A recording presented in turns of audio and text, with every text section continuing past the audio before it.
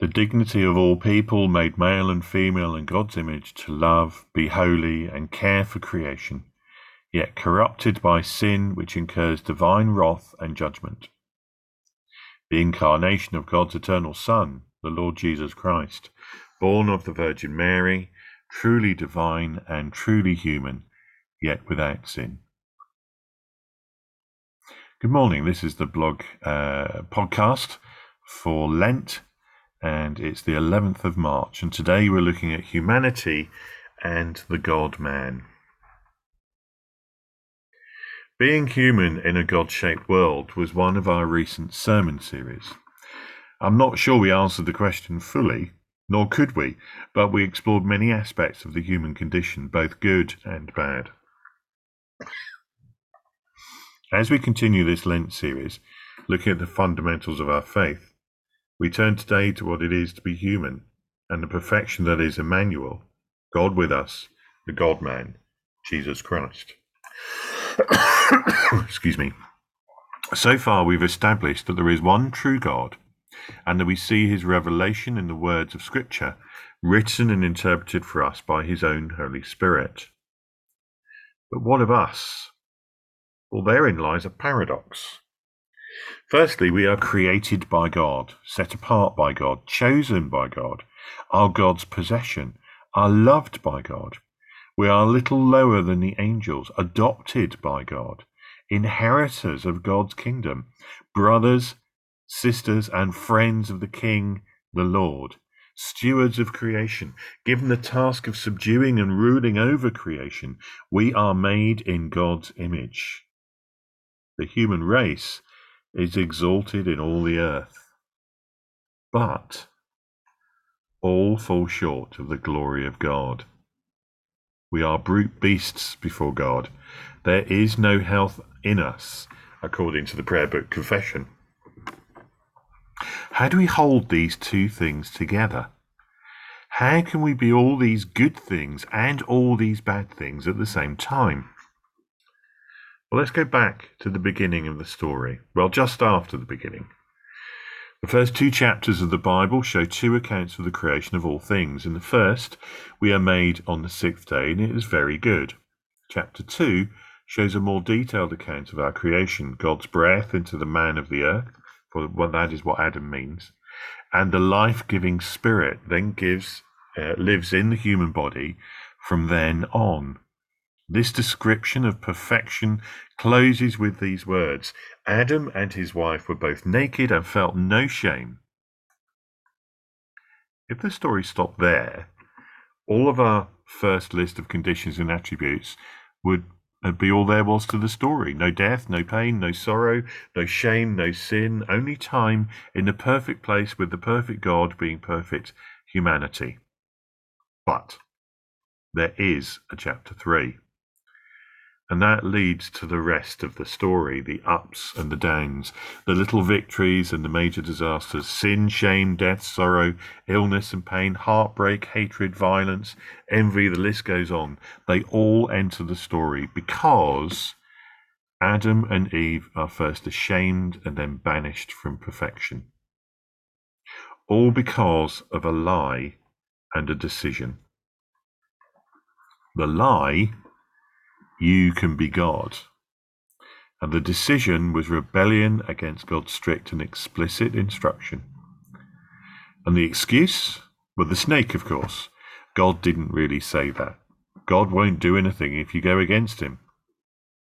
And the result was they were thrown out, separated from God, into a fallen world where all is not perfect. Much of faith is both and, hence the paradox. Both lists are true. And here is another paradox: now and not yet. That phrase describes the kingdom. It broke through with the coming of God's Son into the world, and we see some of the kingdom to come into this life here. But we also see through a glass darkly an image of the full consummation. When Jesus comes again, all will be made new, renewed, and it will be perfect. But instead of two human characters, there will be all the saints who gave their lives to Jesus. This was God's determination after the fall, was to bring his creation back to himself. Some will not be there. They will remain separated. And that is the choice that faces all of us now. Be our own God, or submit and give our lives to the one true God, knowing that the sacrifice of the Son, who came to us in human likeness to die that sins might be taken away, is our route back. So what does it mean to be human? The dignity of all people. Everyone deserves dignity for who they are, even in our sinful state. For no one can boast sinlessness this side of the new creation. No one should think greater of themselves than they ought. This is a matter of justice, of hospitality, and of community. Made male and female in God's image to love. God formed us with his spirit, his breath of life, whoever we are, in partnership, made to love in worship and in service. We are called to relationship with the creator of the universe. Be holy and care for creation. God made us to be holy stewards as he is holy. It means set apart for God, living as God intended a human life to be, and our model is the Son, Jesus, yet corrupted by sin, which incurs divine wrath and judgment. Dignity does not mean license.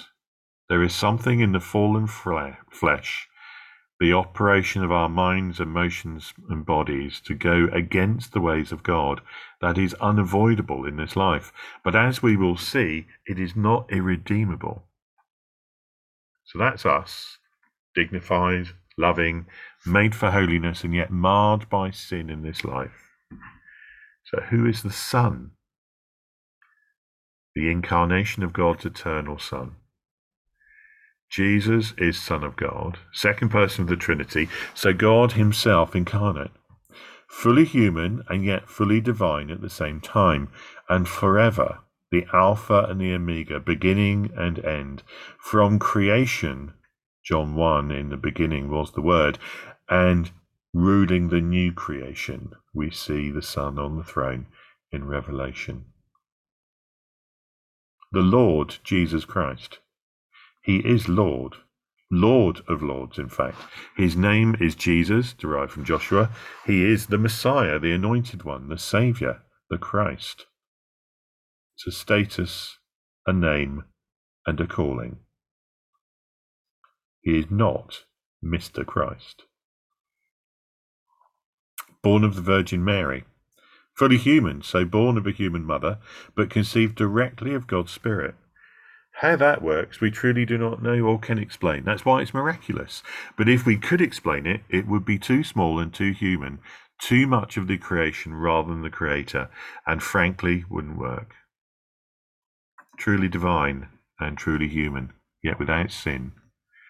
And this is crucial. Jesus is the perfect human, sinless, unblemished, perfectly equipped